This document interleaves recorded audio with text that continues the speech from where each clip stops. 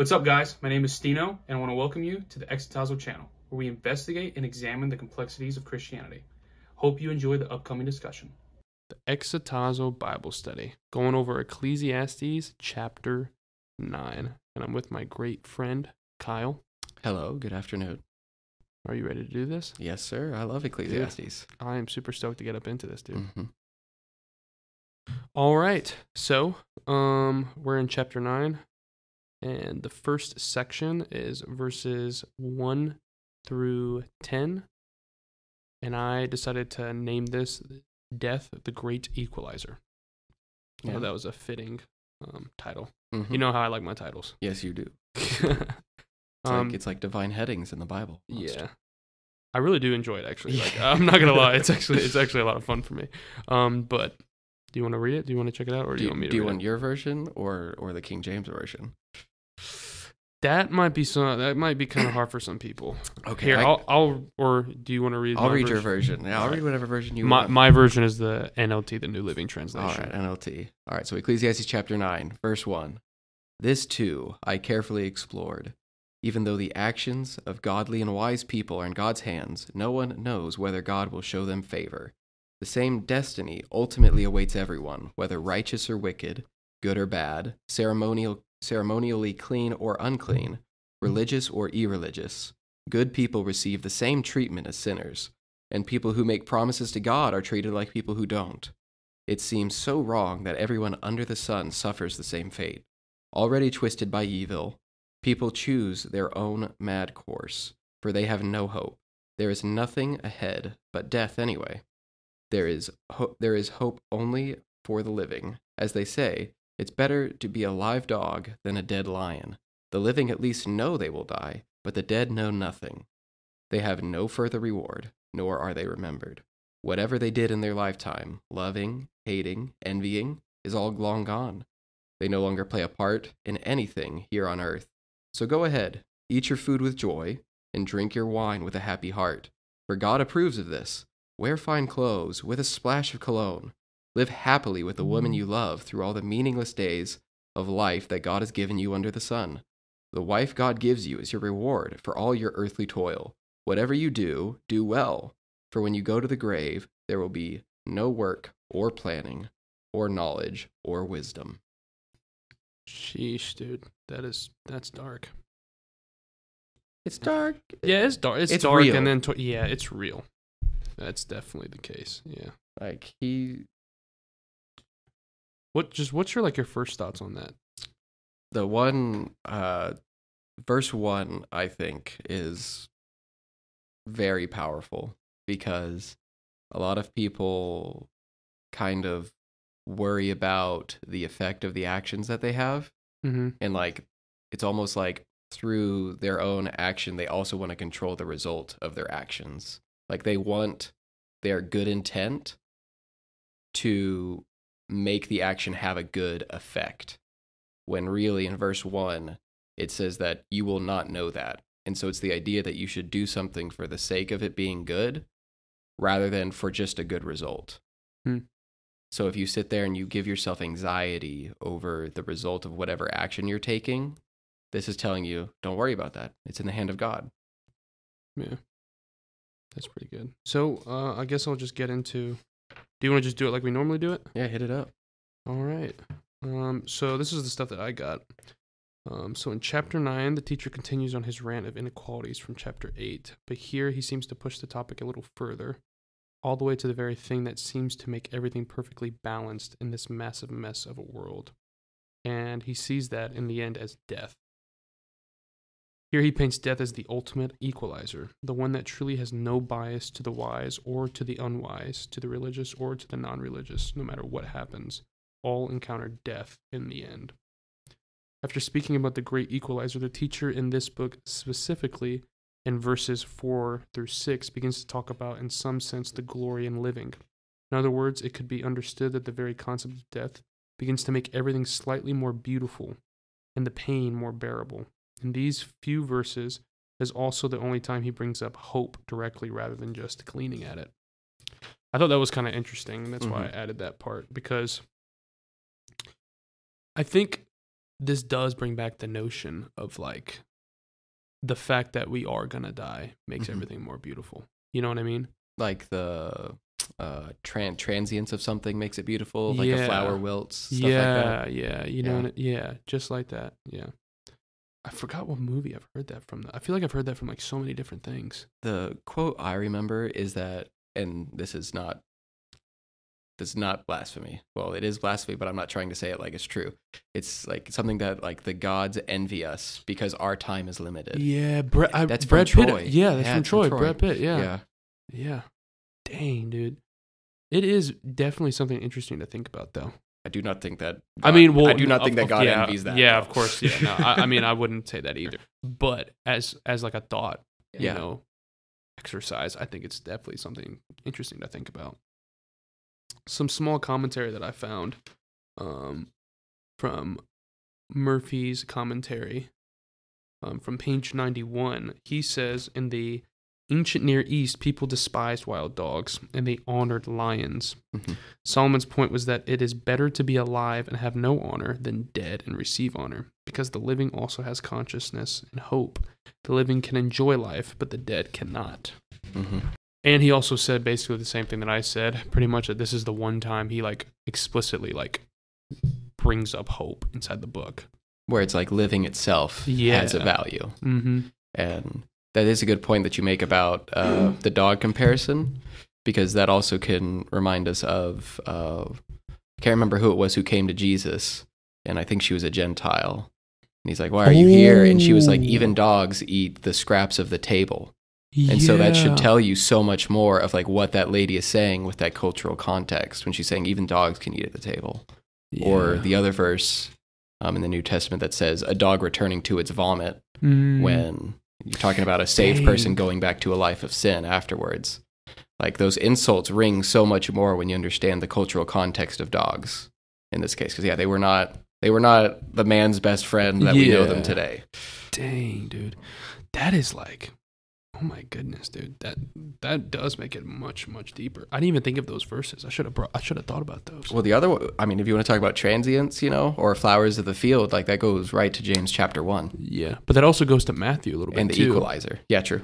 Yeah, or I'm pretty sure it's in the Gospel of Matthew where like Jesus talks about, they're here the next and then they're inside the furnace the other day or something like that. I'm trying to remember that. Let me try to find it. Yeah, you try to find it. I'll tell you James, though. I'll throw James in here. Yeah, I'm going to try to find it and actually read it. Yeah.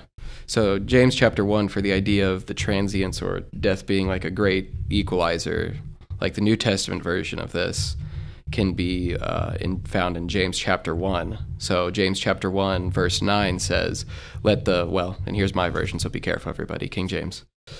Let the brother of low degree rejoice in that he is exalted, but the rich in that he is made low, because as the flower of the grass he shall pass away.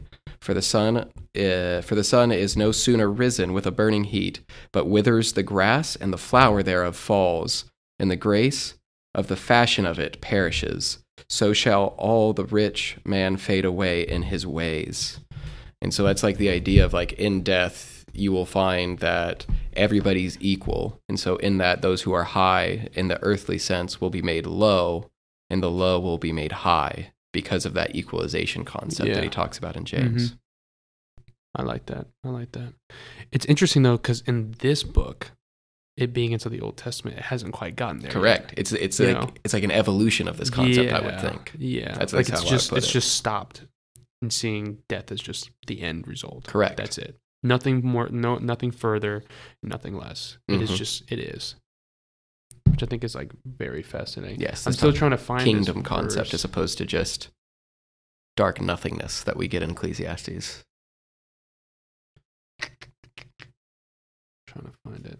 There's furnace. Something with the furnace. The word furnace is in it of the verse you're thinking of. Okay, yes, sure. Here it is. Okay, so that is why I tell you not to worry about everyday life, whether you have enough food and drink or enough clothes to wear. Isn't life more than food, and your body more than clothing? Look at the birds. They don't plant or harvest or store food, and barns for your heavenly Father feeds them. And aren't you far more valuable to him than they are? Can all your worries add a single moment to your life? And why worry about your clothing? Look at the lilies of the field and how they grow. They don't work or make their clothing, yet Solomon in all his glory was not dressed as beautifully as they are. And that's Solomon right there. Yeah. Yeah. And if God cares so wonderfully for wildflowers that are here today and thrown into the fire tomorrow, he will certainly care for you. Why do you have so little faith? So that's the verse I was actually talking about right there. Yeah. So I think that's interesting because that also goes to I think it kind of connects to what you were talking about with the transients. Yeah, with the transients. But in another sense, it's telling us to not worry about it. 100%. You know? Just like the verse 1 parts. Take the anxiety out of what you're worried about. Yeah. Like, because somebody could worry about the effect of their work on earth as far as being like, will I be able to eat tomorrow? Well, I need to store up money for tomorrow so that I can be able to eat. And Jesus is saying, don't worry about any of these things. Yeah. Like, the lilies of the field supply themselves. But guess what? The lilies still do die, but they don't worry about it. Because he says worrying about it does not add a day to your life at all. Technically, it probably lowers it. But yeah. I mean, yeah, I guess you're right. Yeah. Mental health. Yeah, mental health wise, yeah.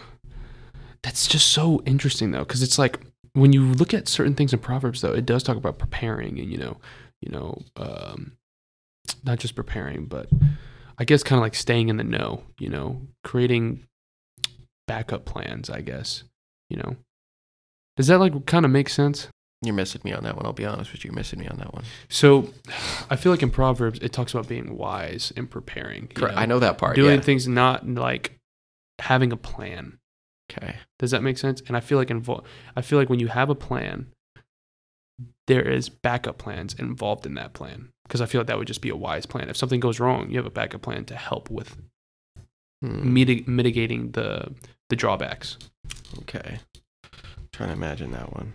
So I feel like it's a balance. I could be wrong though. It's just something that I'm thinking about. Well, that's just like touching on the concept of like when people like you have people who are very plan oriented, and so like they try to think about God when they're making plans, versus people who would say more of like living by faith and like not planning anything and allowing things to fall as they may. Yeah. And I think those are two different types of believers, but they're both believers for sure. Oh, yeah. But it's just like, I think there's an equivalence to both of them. Even though I'm a planner person, I respect the people who are like, no, just go with the flow. I didn't plan it. This all flows. God provided all that stuff. And I'm like, that's amazing. And scary for me because that's where I come from. Yeah. I'm a planner, so I like having godly plans. So I'm on your side on that for sure. Yeah. So we'll move on to verses 7 through 9. So in verses 7 through 9, we see the teacher inside of Ecclesiastes bring up the concept of, once again, carpe diem, the Latin term for to enjoy a moment. Here, unlike the other times, though, he has brought up this concept. He gives further information, being more precise in his language. And in this aspect, in verses 7 through 9, he specifically refers to luxuries as well as the necessities of life. Yes. Which I thought was kind of interesting. But this actually connects to, I believe, in chapter 5, where he talks about wealth. Enjoy your wealth. But in this chapter, within these verses, he's more precise. He doesn't just say wealth, because I feel like wealth can be very broad. Here he goes in more depth, talking about, bringing up cologne, and then bringing up enjoying your wife. Fancy clothes. Yeah, fancy clothes, all that stuff, which I think is pretty cool because he's getting more detailed. And if you notice, too, he's doing that all throughout the whole book of Ecclesiastes. Through the whole book, he starts off very broad with huge ideas, and then he begins to zone in on them, precisely. And I see that actually right here. He's getting more and more precise with all of his words. Yeah, this concept of evolution of the same phrase where it says live joyfully or be happy all the rest of the days of your life. What does it say in chapter 1? That's where the first one starts, if I remember right. Or chapter 2, there's nothing better for a man than he should eat and drink, stuff like that. That's what he always says, and the same phrase is repeated over all of these chapters. But to me, it's the idea of okay, you just hold that as a place marker, and then you put all those phrases together, and then you see the whole picture of what he's painting is what I see. Like he's getting more detailed as he goes down the line. Yes, it's like layers of a cake. It's like a really broad base, and then he's building it up all the way to showing you like the pinnacle of what he's trying to talk about. That's really cool. But you have to put the layer cake together. You have to find each of them. It's like a little scavenger hunt through scripture. I like that. That's pretty cool. Man, dude. It's so fascinating how these people back then just were such great literary masters. Wordsmiths. Yeah, like for real. Like this is like, honestly, it's very beautiful. Beautiful to read. Rap God.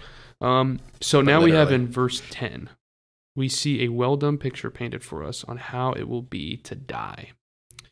Now, as the teacher says, there will be no work, planning, knowledge, or wisdom. The Hebrew word for grave is Sheol. This Hebrew word is traditionally translated as the word hell, which could be found 65 times in the Hebrew Bible, and of the Greek word Hades, used 26 times in the Apocrypha and 10 times in the New Testament. Now, both Sheol and Hades refer to a general dwelling place of souls after death. It was also called the pit, the bottomless place, or the lower parts. Sheol was regarded in Israel as the dwelling place of all of the dead, also independent of their character. Now, I'm not going to lie.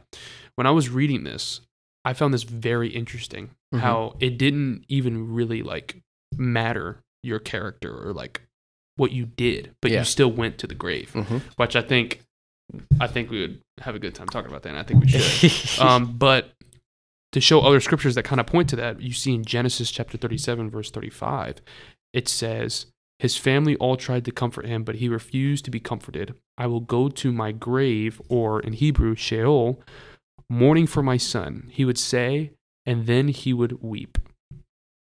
Then you also see in 2 Samuel chapter 12, verses 22 through 23, it says, David replied, I fasted and wept while the child was alive, for I said, perhaps the Lord will be gracious to me and let the child live. But why should I fast when he is dead? Can I bring him back again? I will go to him one day, but he cannot return to me. What? Dude, that's it. I think that's just so fascinating right there. Isn't that interesting? Yeah. Dude, that's like, that blows my mind. But no, like this is like some really interesting things. Like the fact that anyone can go there. And by the way, if you're wondering where I've got that information from, it's from the Oxford Companion to the Bible by Bruce Metzger, and I forgot the other guy's name, but his last name is Kogan, 1993 edition. So yeah, but dude, that's interesting. Like that's very fascinating to me. And then you notice how it's also referred to as the pit, the bottomless place, the lower parts. You remember talking about that from the Book of Jonah? Oh yeah, we in the depths of the depths. Dude, that is crazy. That is crazy. Because this can possibly be like a link to the Book of Jonah. Could. I mean, maybe. I have no idea. Could. It could, maybe. The feeling I get from that passage in 2 Samuel is you notice that, at least how David phrases it, one, there's nothing that David can do to like reach him anymore. But like, at least as far as like fasting or bringing about any good for the child after the child's already dead, like it's over, like it's done. But David says he will go to him one day, as in he will join him there. Yet, taking that concept, it makes death a one-way street. It does. But we know someone who has made it a two-way street. Yes. And so this is another like deep, ingrained cultural relevance to the idea of like how powerful the idea of resurrection is. And this is just fascinating. Because it reverses that. Yeah, it does. It completely reverses it. What's interesting though, too, is I feel like some of these are tied to like Greek mythology a little bit, like the names. Like Sheol? Well, no, not Sheol, but Hades. I mean, for example, Hades. Yeah. But you also have like, I'm pretty sure like in the New Testament, correct me if I'm wrong, but I'm pretty sure like, I think it's in 1st or 2nd Peter. One of the letters, or it names Revelation has Hades in it, I think. Yeah, it does. But check this out though. I'm pretty sure I'm pretty sure somewhere in the New Testament, I can't remember, but somewhere in the New Testament, it references hell or Sheol as Tartarus, which I find very interesting too. I don't got that one on my head. I would think about it. It would have to be at one of the ends of an epistle, because it sounds like that's talking about the end times for sure. Here, I'm gonna look up where that one place is. Hit it up. Tartarus. Yep, it's in 2 Peter chapter 2, verse 4. For God did not spare even the angels who sinned. He threw them into hell, or Tartarus, in gloomy pits of darkness,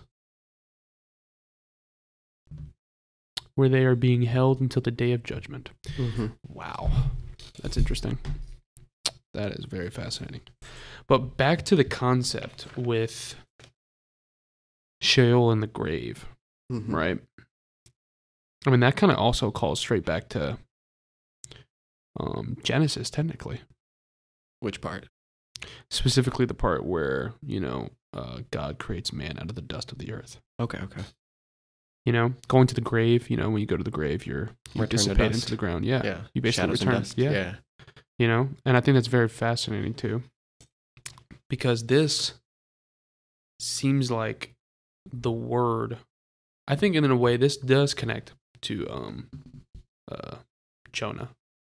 Because I guess I'll just do a refresher, but like basically like the cosmological framework of Jonah is basically where, I mean, I could be wrong, but this is from the research that I've done, is basically it was like a great hill. Yeah. Mount Zion or Eden was on a hill, and that's where God dwelled, God the Father and Adam and Eve, and before the fall, they dwelled.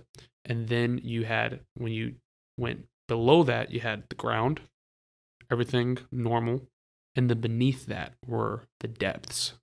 Yes. Because the earth was on pillars, right? And then beneath the depths, or what was in the depths, was the Leviathan, the great serpent. So the very fact inside Jonah chapter 1, you see him taking this downward spiral, farther and farther away from God. Because he flees from the Lord, and he goes down to Joppa, down to Tarshish, down into the innermost parts of the ship. And he keeps going further and further down. And then he goes into the sea. He gets thrown into the sea.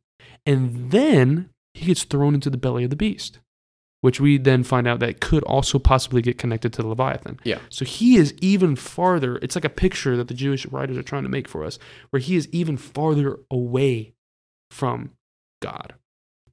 Not only down in the depths, but down in the depths like of the Leviathan that is in the depths. Yes. Yeah. So he is as possibly far you can get. Like, if you want to get the farthest away from God, he is the farthest you can get.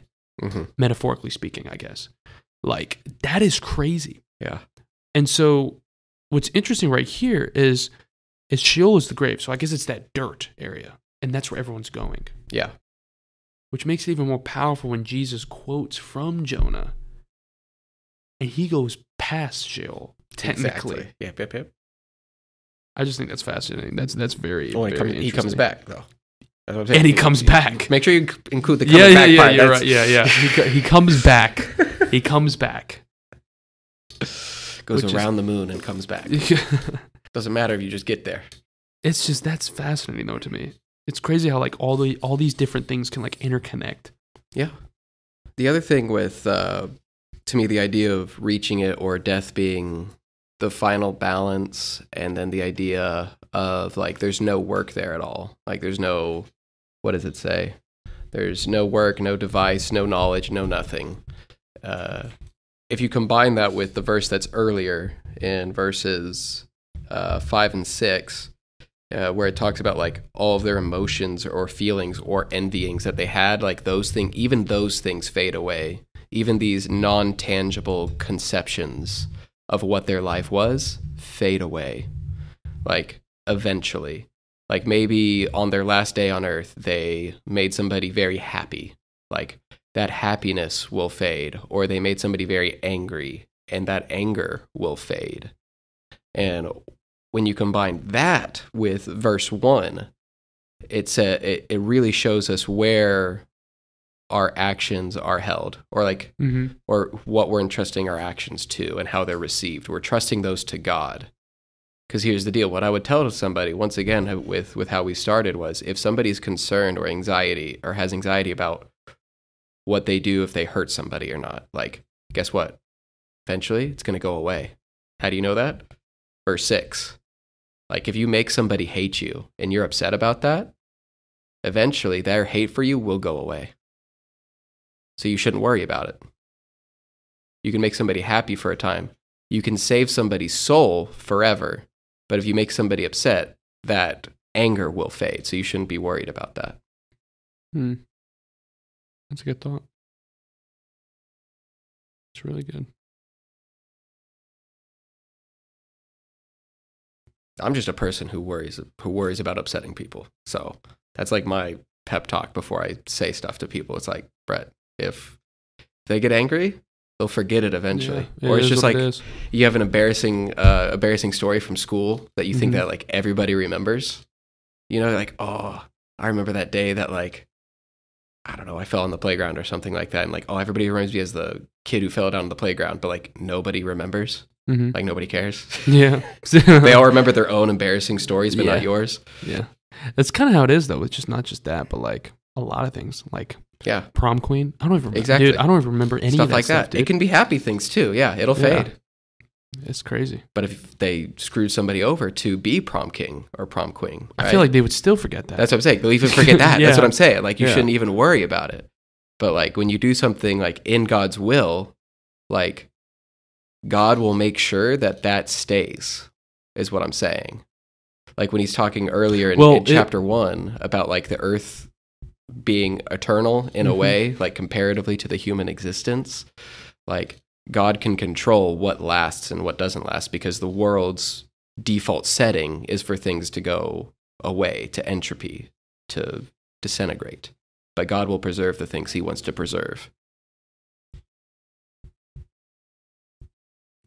You see, I just thought about this though too. So I don't want to say everything goes away because like That's now I'm fair. thinking of like people who like go through like horrific things. Okay. Like for example, like let's say soldiers, you know, that just went through war and now they have PTSD. Yeah, yeah. You know, like I feel like that won't never go away. I mean, I don't know. It could possibly go away. Oh, well, I'm talking about like it will go away after they're gone from Earth. Oh, I'm talking big. Okay, big picture, super big. Because here's the deal: even those feelings of PTSD and like the effect that those feelings have can affect their family. All right, so, you said that we were transitioning, so we are now in Verse the 11. next part of Ecclesiastes. So now in Ecclesiastes chapter 9, we will be going over verses 11 through 12. I decided to title this section of the scripture, Time and Chance in the Grand Scheme of Life. You want me to read this one? Yeah, your turn. All right. So starting at verse 11. I have observed something else under the sun. The fastest runner doesn't always win the race, and the strongest warrior doesn't always win the battle. The wise sometimes go hungry, and the skillful are not necessarily wealthy. And those who are educated don't always lead successful lives. It is all decided by chance, by being in the right place at the right time. People can never predict when hard times might come. Like fish in a net or birds in a trap, people are caught by sudden tragedy. Oof. Yeah. All right. So these are some of the notes that I got on this section. So the teacher here begins to bring up the concept of misfortune. Here the teacher clearly lays out that just because one may do the right thing or be in the right place, that does not always mean the right things will happen to him. It seems that the teacher within this book has examined all the negative exceptions within life and has realized that it almost measures up to the rule. So what I mean by that is that I feel like right here, if you were to compile a whole bunch of statistics, and then you were to literally compile within all those statistics all the exceptions, they would seem like they would almost measure up to the broad like what the statistics are basically trying to go against. Does that make sense? So like break that down a little bit. So what I mean by this is like, let's say for example, if you are disciplined and you raise your kids with principles, they will turn out to be really good kids. Proverbs, yeah. Proverbs, right? But even while doing that, your kid can end up being a crackhead. Okay, so they would be the exception. They would be that kid end up being a crackhead, even though you as a parent did everything perfect. You raised them well, you disciplined them, you didn't abuse them, you showed them love, you showed them care, you showed them attention, you showed them patience. You did everything right as a parent as you possibly could, but yet your child is still disrespectful, still, whatever it is, doing drugs, gang banging, skipping school, not trying to get a career, all that bad stuff, right? Mm-hmm. He would be the exception. Yeah. And what I'm saying is right here, it seems that if you were to pile up all the exceptions in each category, it seems like they level out. Does that make sense? Now, I'm not saying it literally does, but I would say I feel like that's somewhat of the picture that he's slowly painting right here. Like the exceptions are equivalent to the good. There's so many exceptions to the point where it's almost equal to the majority. Does that make sense? So it's like a false majority then, in that case, almost. Basically. Like where it's saying it doesn't matter if you have a plan because all plans go awry at some point. What I'm saying is that basically you might have a plan, but all it takes is one bad day for that plan to mess up. Yeah, and now it's an exception. Okay. Yeah. Does that make sense? Yeah. And you literally could not even be in control. It could be outside of your control and it just happens to you. I mean, I guess a perfect example of that would be Job. Sure. We know everything that happened to Job. Dude lost his family, lost his health, lost his money, lost his livestock, lost his house. The dude couldn't even sleep without getting tormented. Mm-hmm. You know what I'm saying? So what happened to him is horrible. That's a misfortune. Yeah. Yeah. I look at it as this verse is an answer to a lot of people when they're like, I had all my dominoes lined up correctly and the dominoes were falling. And then at some point, for some reason, one domino just fell the wrong way. And I don't know what else I could have done. And they feel like a failure because their work did not succeed in whatever they wanted to. And that's in competitions, whether it's competing for some sort of trophy or a championship and they don't win. And they're sitting there beating themselves up. I think this is the verse for them where it's saying, hey, you may be concerned with who is the best here, but you might be more concerned about winning than who is the best even, which is interesting because winning and being the best is not the same as what this verse says. Elaborate on that. Yeah. If I think that if I win a basketball championship that I'm the best basketball player, this verse is telling me that may not necessarily be true because the best don't always win. So if I am pursuing a hobby or something and my only goal is to win, I'm going to be in trouble. If my goal is to be the best whatever I want to be, I can achieve that. I can be the best of whatever, but it will not always be winning because that's what this says. This says chance things happen. The best people don't always win. It's like if you have people playing chess and you have somebody who's way better than the other guy, right? He will end up winning most of the time because he is the best. Yeah. But every now and again, something's going to happen. There's going to be a chance error. A mistake will happen because mistakes happen. And the lesser player will win. Now, that doesn't necessarily mean that lower player is now the best player.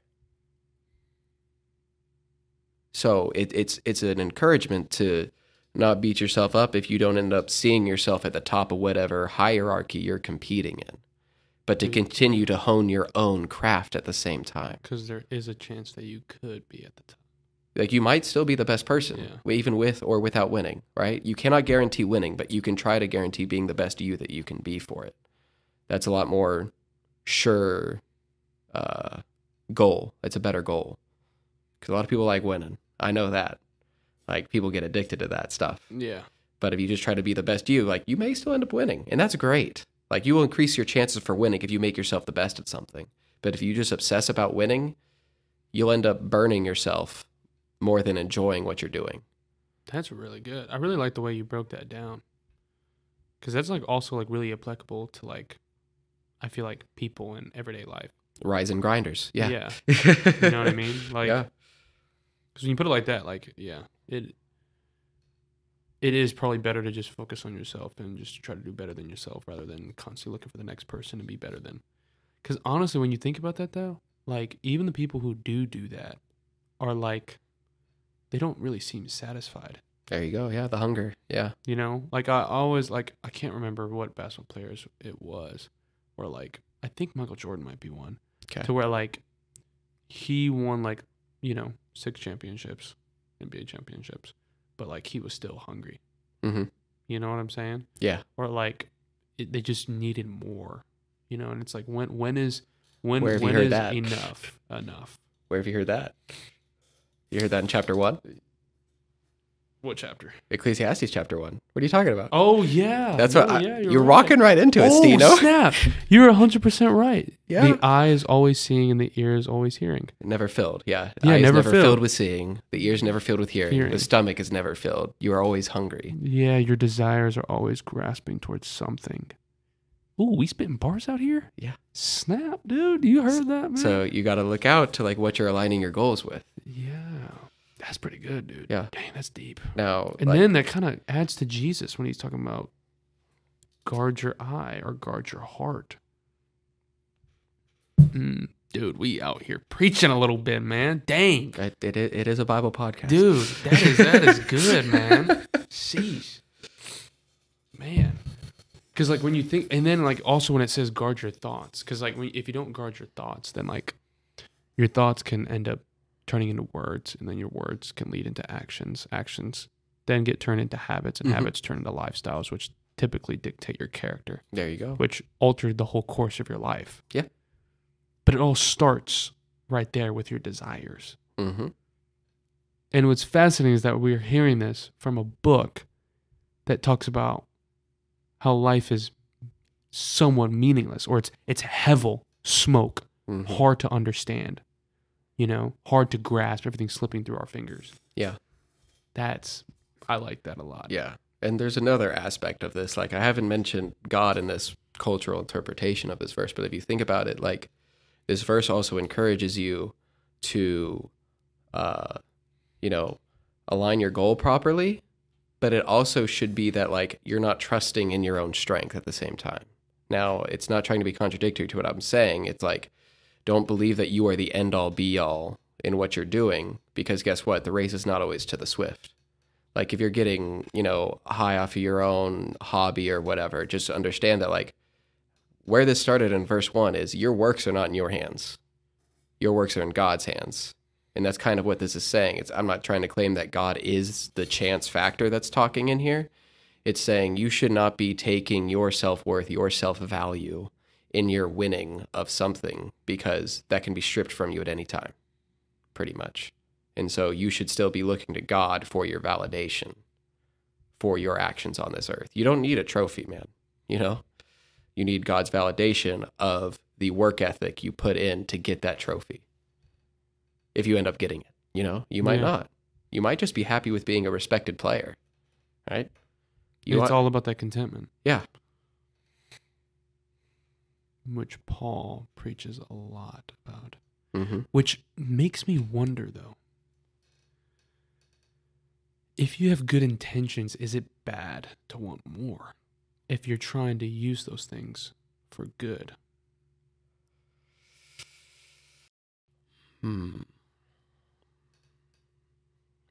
That's like a weird, I'm going to say something very odd here. That almost sounds like a righteous greed is what it is. Yeah, But just saying that sounds terrible. It does. So I would be very careful. Well, it's almost like with righteous anger, too. Yeah, I reserve righteous anger for God usually, and I understand people can have it too, but yeah. It's really I think that's a very fascinating thing. But what's so interesting though is that I think I don't know, dude. I've been thinking about that a lot. Yeah. Cuz like it's about being content, True. that balance of knowing that you have enough in any situation. That scripture inside Philippians that Paul preaches, I can do all things through Christ who strengthens me. Mm-hmm. that verse that everyone takes out of context. There you go. But it's talking about contentment. It's Mm-hmm. about, in the highest place, he's still content, not wanting more than he actually needs. Or I know how to in be his hungry. lowest moments, in his lowest moments where he barely has anything, but yet he's still content because he knows the Lord will provide. Yes. So I feel like with this contentment, you should have a picture of basically kind of what Ecclesiastes preaches. We kind of talked about it a little bit, having open hands, carpe diem, going through life with open hands. Whatever comes, comes. Whatever leaves, leaves. But I'm still going to be content with anything that happens because the Lord will provide and the Lord will take away. Yes, and he's going into these different aspects with that same theme in mind. And so he's showing you with each of these things. Like in the previous chapters, like in chapter 6, he's saying, like, if you live 1,000 years, if you have a large family, like, those things are great. They can be great. They can be awesome. God has blessed you with it, yeah. But don't let it take it with you. And this one is talking about, okay, you're a good competitor. You can win. You run swift. That's great. That's awesome. You're alive. Live it. But don't let it take you over, basically. This connects exactly back To Job. I knew that was coming. Dude, it connects back to Job. Because Job, he gets everything taken away from him. Exactly. But then in the end, he gets blessed Yes. 10 times fold. Yeah. But yet we don't know why God does that to him. God doesn't even answer his question, which is mind-blowing. Mm-hmm. God doesn't even answer his question. Do you get that? God does not answer Job. And God even said Job was righteous. Yeah. Job didn't deserve not a single thing would happen to him. Nope. But yet, God took everything away and then gave it all back to him. There you go. I mean, isn't that where that comes from? I came out of the womb naked and I will return with nothing too, which also is reiterated in Ecclesiastes. Yeah, reiterated back in Ecclesiastes. This is all so fascinating how all these scriptures interconnect. It's like a brain. Yeah, connected. Yes, Yeah. neurological connections. Yeah. Dude, Okay. oh my gosh. This is fascinating. Mm-hmm. Are you enjoying this? This is phenomenal, dude. Oh my gosh. Yeah, he's not allowed. But like this is fascinating stuff because like I never noticed that inside the book of Job. Okay. Like I just never thought. In the end, when everything got given to him, I was like, okay, did he pass the test? But no, it's like maybe it wasn't a test. As I say, was it a test? Yeah.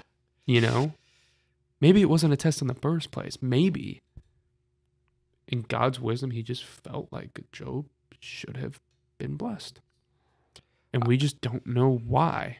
I mean, I do. Yeah, that is a generic opinion of God that I hold, is that like one thing you can say is whatever God does is just. So whatever it is just, whether or not we interpret it as just or not. Like too bad. Which an atheist or an agnostic, they would probably say, well, what if God slaughters like 1,000 people? And I'm like, I don't know, man. And that's kind of where I say in chapter 9, verse 1 of chapter 9 in Ecclesiastes will worry some people, I think. Like the initial taste. What verse are you talking about? Chapter 9, verse 1, where it says, let me make sure I get your version so I don't scare people. Chapter 9, verse 1. This too I carefully explored. Even though the actions of godly and wise people are in God's hands, no one knows whether God will show them favor. Like, this is like this connects back to chapter 2. But either way, what I'm saying is like it's scary. That on first taste will scare some people because immediately control is taken out. Control is taken away from how their actions will be viewed. But, wait, elaborate on that. Break that down. Yeah, because it says it's talking about how the actions of godly and wise people are in God's hands, Yes. right? So like per se, I'm a wise person or I'm a godly person and I do something and I want good to come from it, right? Mm-hmm. And maybe an earthly good comes from it, but God does not view it as good. Yeah. Oh no. Because that's what this verse is saying. I no longer have control over if God favors what I'm doing right now or not. And like that can be scary for some people because people think, oh, I do good thing happen. But what this is telling you is you do good thing and you don't know what will happen. You do not know. And that, on what I'm saying, on very first taste, scares people because they are no longer in control of the effect of their actions. But if you remember that God is just in all that he does, and combine it with, I think it's Romans 8:28, God accomplishes all things for those who love him, or for the good for all those who love him. Yes. Right? You have to remember that God loves you. And if the result of anything is to be put into anybody's hands for safekeeping, God's hands are the safest hands for it. And so on first taste, you're like, oh no, the control is it's out of my control. Oh wait, it's in the person who literally knows more than anybody ever. Okay, now I have peace with this verse. This like reminds me of suffering, the topic of suffering in the Bible. Because it's like, what is suffering? And I hear this so much, like, like by Jordan Peterson, I'm trying to think of like other like big names out there that like be talking about this type of stuff. You said his name, and I that feel like kind of Richard clouds my whole Dawkins has judgment. talked about it a little bit, how basically religion is a metaphorical type of idea that helps us deal with suffering on this earth. Oh, okay. You know? Okay. But this is just interesting to me because it's like, I feel like First Peter talks about it a lot. Suffering. The idea that it's for like the perfecting of your faith. Trying it like a fire. Yes. Yeah. It's the perfecting of your faith. But it's also something that you can do that is in common with Christ. True. Like that is something, it honestly, I believe, I could be wrong, but I believe that it actually references it as one of the things like baptism. In which verse? I don't remember if I don't know the baptism part of it. Well, I know baptism is inside 1st and 2nd Peter. Yeah. But I feel like when you're reading 1st and 2nd Peter, though, it lays out things that Christians do that is in partnership with Christ. And what I mean by that is that there is certain things that believers do that makes them more one or closer with Christ, makes them more like him. Mm-hmm. The very fact that we eat communion. Yeah. Jesus ate communion. That's something that we've done together. That's something that believers can say that I have done with Christ. I have that connection with Jesus. Getting baptized. Jesus got baptized. I got baptized. That's something me and Jesus have in common. That's something that makes me and him closer. And then you have the next part, which I feel like is talked about in First and 2nd Peter. I could be wrong, but last time I read it, I remember it heavily. And usually when I think of 1st and 2nd Peter, I'm always thinking of like the verses that talk about marriage and children and stuff like that. But I remember when we were reading inside the North Church Bible plan, literally the whole thing was like about suffering. I was like, oh my gosh, dude, I didn't realize how much suffering is in these 2 letters. Oh yeah. You know what I'm saying? There's a lot of suffering in the whole Bible. Oh, I'll let you yeah, know. Yeah, don't get me wrong. Yeah, but like explicitly talking about it though. Uh-huh. Like that doesn't. I feel like that doesn't happen as much. I mean, it happen. I feel like it's an event that happens to people. Suffering happening to people in the Bible. Yeah. But the topic of suffering getting talked about, I feel like doesn't happen. I see. Yeah, that's a little bit less. You see, yeah. That can be like chastisement sometimes too. There's a little bit with chastisement and whether or not like. But yeah, so that's the thing. Like, it's not explicitly. The topic of suffering is like brought up. I believe that. Yeah. But in 1st and 2nd Peter, it is, and that right there is where suffering is tied to Jesus.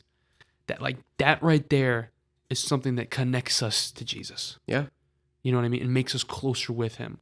So rather than seeing suffering as a bad thing, you should see suffering as a good thing, because it's not only what you said, making you a better believer, not only disciplining you, but, making you stronger, making you, more resilient, but you are taking part in something that Jesus also was a part of. Mm-hmm.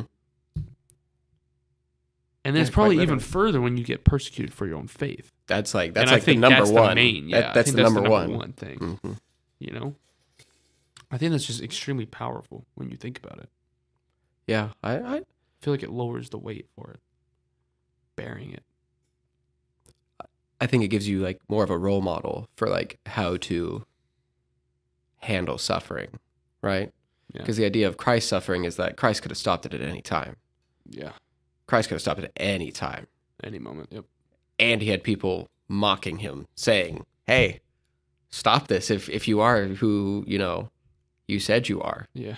Pseudo said, whatever, however you want to say it, you said thusly, you said it right, is what he replies to them, But like, just think about it at any moment that like you could just like lower your hand and like you'll come off the cross, legions of angels like will come out, like wipe everybody out, and like you're just fine. Like that could have happened. Just the amount of temptation like through that suffering time is crazy. And so like Sheesh. that's like having a role model in any sport. That's like saying Michael Jordan, whatever you want to say. Be like, I want to be like Mike. And like, what are we called to be like? Like Jesus. So like in suffering, you look at it and you're like, yeah, that's my MVP right there for like how to handle suffering. All right. So now we will be going into the third section of Ecclesiastes chapter 9, and we will be reading verses 13 through 18. I named this section the parable of respect and wisdom. Gosh, dude, me and these titles, bro. Yeah. This is tough. That's good. It's too good. Don't miss. All right, keep going. I'll take it.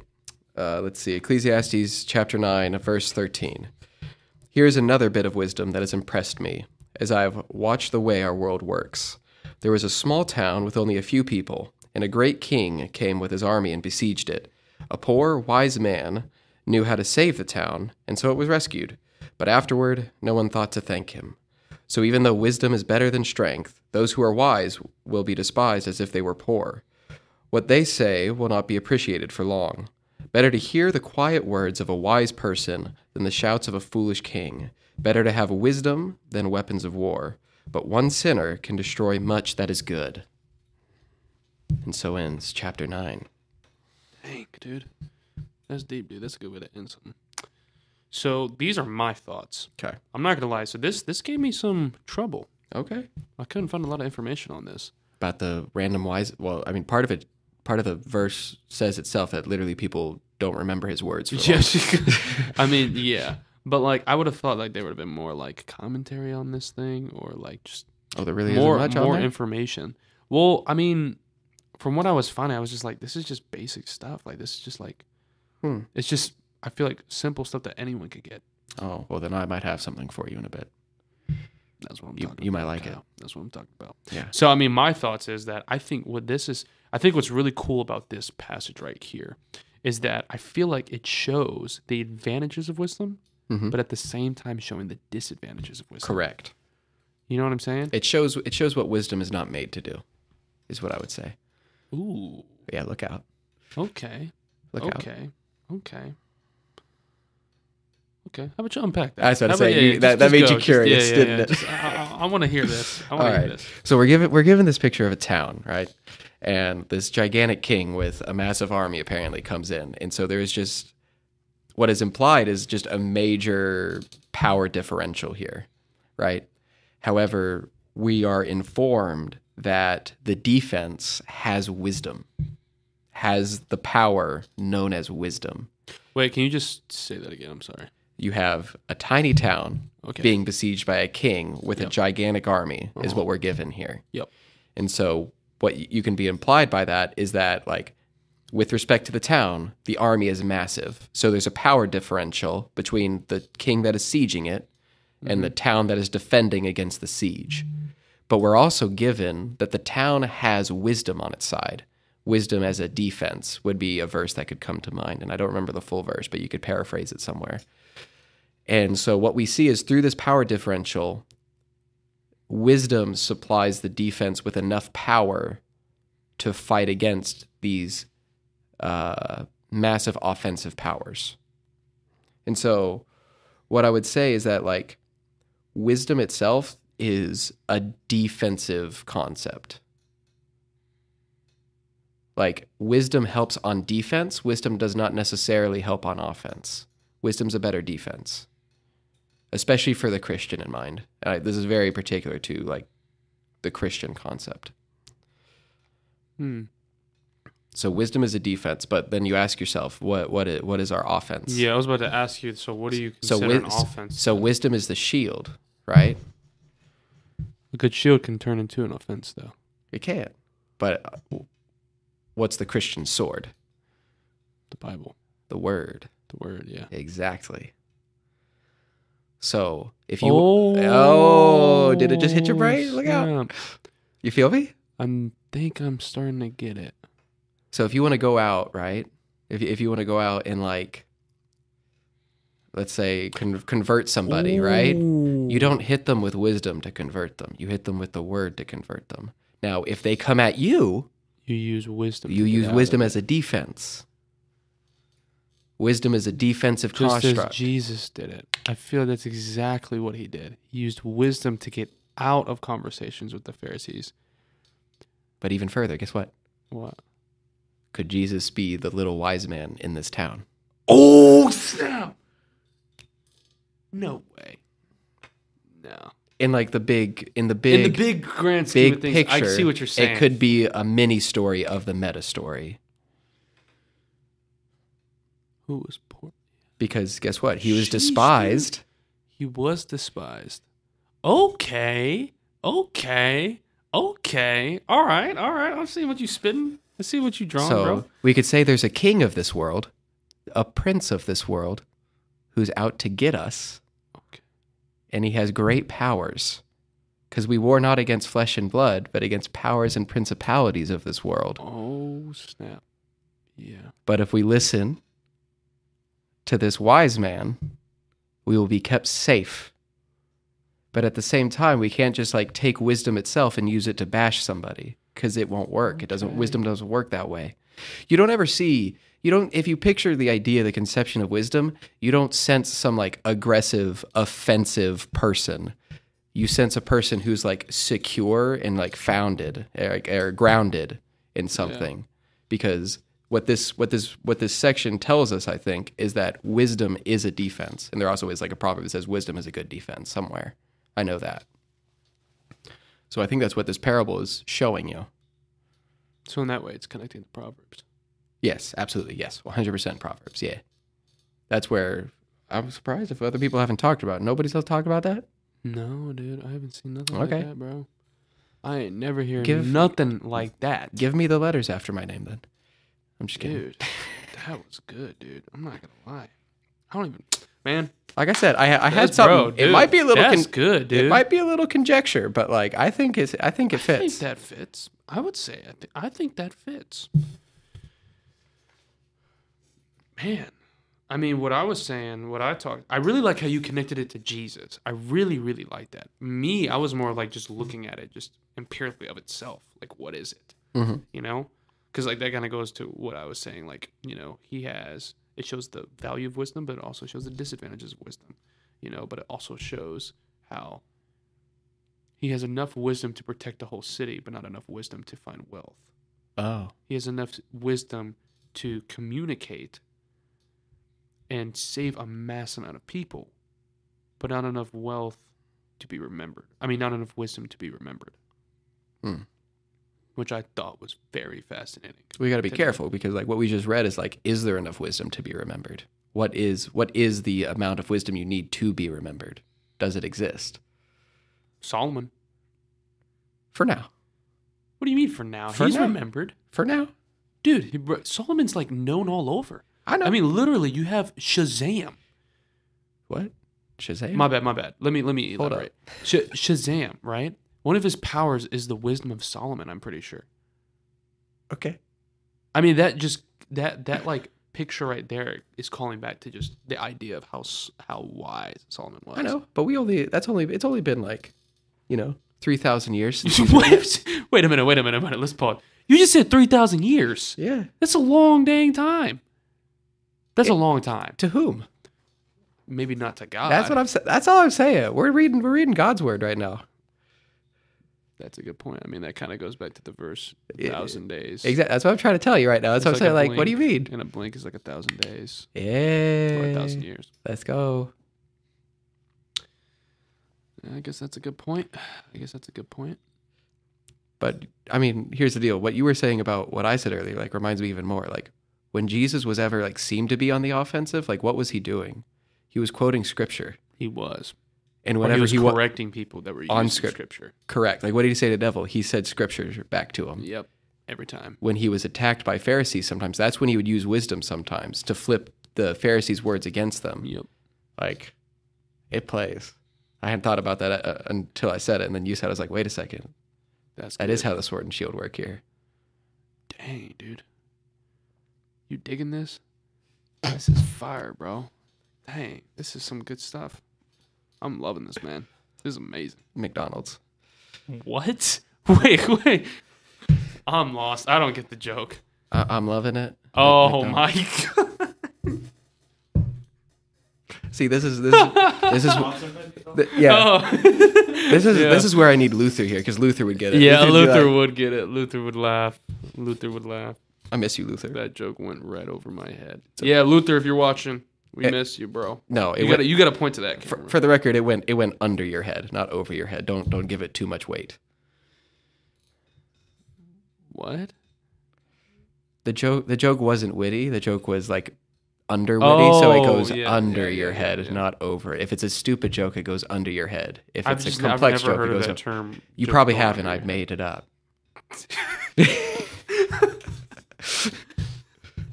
I feel like I'm taking you too serious right now. I feel like I'm just taking. We just had a serious conversation. Now you're just turning it into like nothing but jokes. For every like smart thing I say, I have to say something just as dumb to keep in balance. So look out. Some of these are like dad jokes, though, dude. Oh yeah, I know. Okay, all right. That's why they're under, because they're not good. I just like bad jokes. Come back. Let's come back. Yeah. Let's get back to it. And I returned. Let's get back to it. I'm trying to find if I have any other. Talk about the idea of sin crumbling down this wise man's efforts by one sinner destroying much good. Yeah. Yeah, hit that up. A man may commit one sin, and this can destroy a lifetime of virtue. Yes, it can. That's facts, actually. Ravi Zacharias, anybody? For real, dude. That's what I don't know about it, but a lot of people, whenever people talk about like one thing screwing somebody up, everybody says Ravi Zacharias, and I'm like, what? No joke, dude. Yeah. It's no joke. I don't even know what's going on with Matt Chandler, dude. Have you heard of what happened with him? I don't follow anything, Stino. Dude, I don't even. I read the book, man. I just heard that like there was no like cheating or anything like that, but like just being too familiar. You know, it's crazy, dude. It's crazy. But yeah, there's like horrible stuff happening all the time though in churches. Well, not just churches, but just in everywhere. I feel like just anywhere that's dealing with humans. Yeah. There's just gonna be drama. Mistake. Yeah, there's drama. Everywhere. There's gonna be mistakes just happening.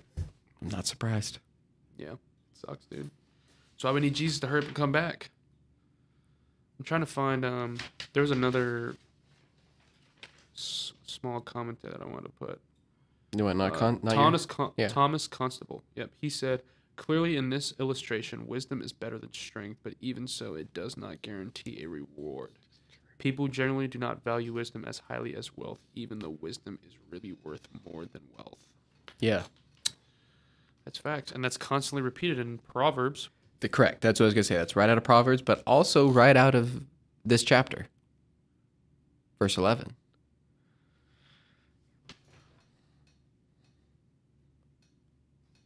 It does not guarantee reward. Oh, yeah.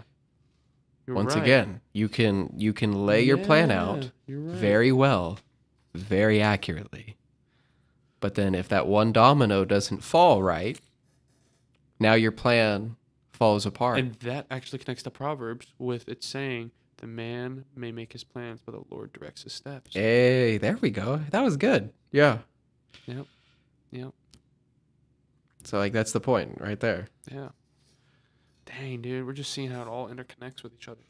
Man, I really wonder if there's any new information on the wisdom literature. I mean, there's more to be found, apparently. Oh, yeah. Because people ain't talking about this little wise man. Yeah. No, dude, for real, though. I mean, then again, though, I possibly could have just missed it, too. But, yeah, you're right. So how would you say, what would you say is the biggest takeaway from Ecclesiastes chapter 9? Verse 1. 100% verse 1. Verse 1. Everything here stems out of verse 1. 110%. And I think a lot of the book actually can too. Because this book paints the idea of the meaninglessness of life, whether it was good or whether it was bad. Like, you can either think yourself a prophet or you can think yourself a sinner. But don't worry, because all of your actions are in God's hands. And let me think. What was it?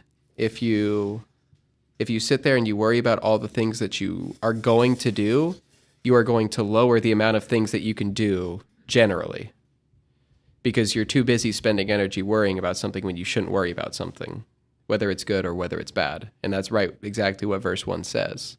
It's in God's hands, and you shouldn't worry about it being in God's hands, because God is God and God is good. Mm-hmm. I like that. I like that a lot. Oh, my bad. No, yeah, I like that a lot. So how does that? What would you say is like a good situation or like applicable way of putting that into today's life? Today's life. So, say for me, like, I'm at work, right? And depending upon your job can have a number of effects on this world.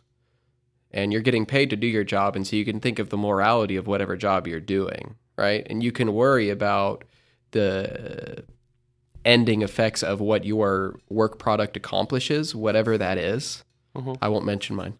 But just whatever your work product is, you can worry about what that end work product is doing, or you can leave it to God and have God direct your steps. So if I'm getting the signal from God, like, from the Bible, from what I'm reading, from people around me, just from, my circumstances that are pushing me out of my job, that's when I leave my job. Absolutely. If I feel like God's calling me from my job to go do something else. But if not, I work and I do the best of my ability at my job, and I don't worry about the end effects of it. Because if not, we could worry about our end effects of our jobs all day and end up accomplishing nothing. So the old wise saying, control what you can, don't worry about what you can't. Yep.